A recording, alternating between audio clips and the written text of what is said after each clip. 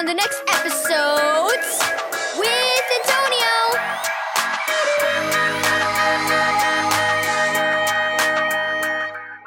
Thank you, Keys for Kids Ministries, for this daily devotional. Garrett's guilt. Read Hebrews 4, verse 14 through 16. Garrett idly bounced a ball against the wall of the living room one Friday afternoon. Suddenly, crash! His father's glass bottle chip lay shattered on the floor. Oh no! Garrett thought. That chip belonged to Dad's grandfather, and Mom and Dad said I'd be grounded for a week if I didn't stop throwing the ball in the house. But his parents weren't home from work yet, so he quickly swept up the pieces and threw them out.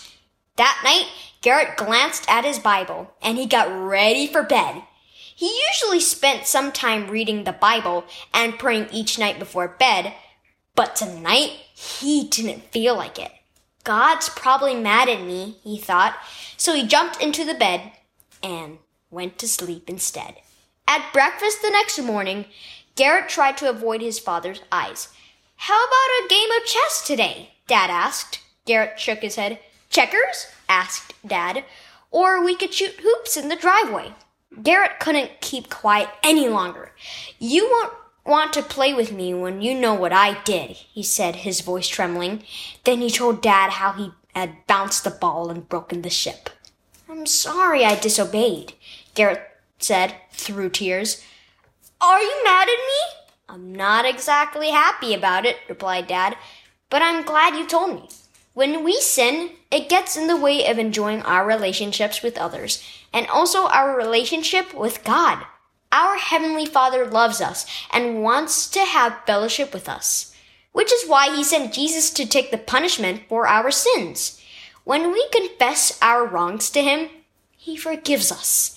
Dad reached out and gave Garrett a hug. And I forgive you too. Thanks, Dad, said Garrett. I'm still grounded though, aren't I? Dad nodded. Yes, but even so, I'll hope you'll always come to me, no matter what you've done, so that we can enjoy being together again. Nothing you could do ever keep me from loving you. Garrett thought about his guilt had caused him to avoid talking with Dad and with God. I have a great dad, he thought.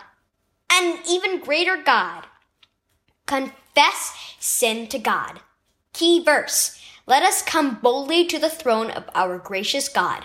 There we will receive His mercy, and we will find grace to help us when we need it most. Hebrews 4, verse 16. Do you sometimes avoid a person you've wronged? Have you ever avoided spending time with God because you feel guilty about something you've done? Do not let sin keep you from going to God because you think He's angry with you. He's your loving Father who sent His Son to pay the price of your sin so you could be His child. Confess your sin to Him and He will forgive you.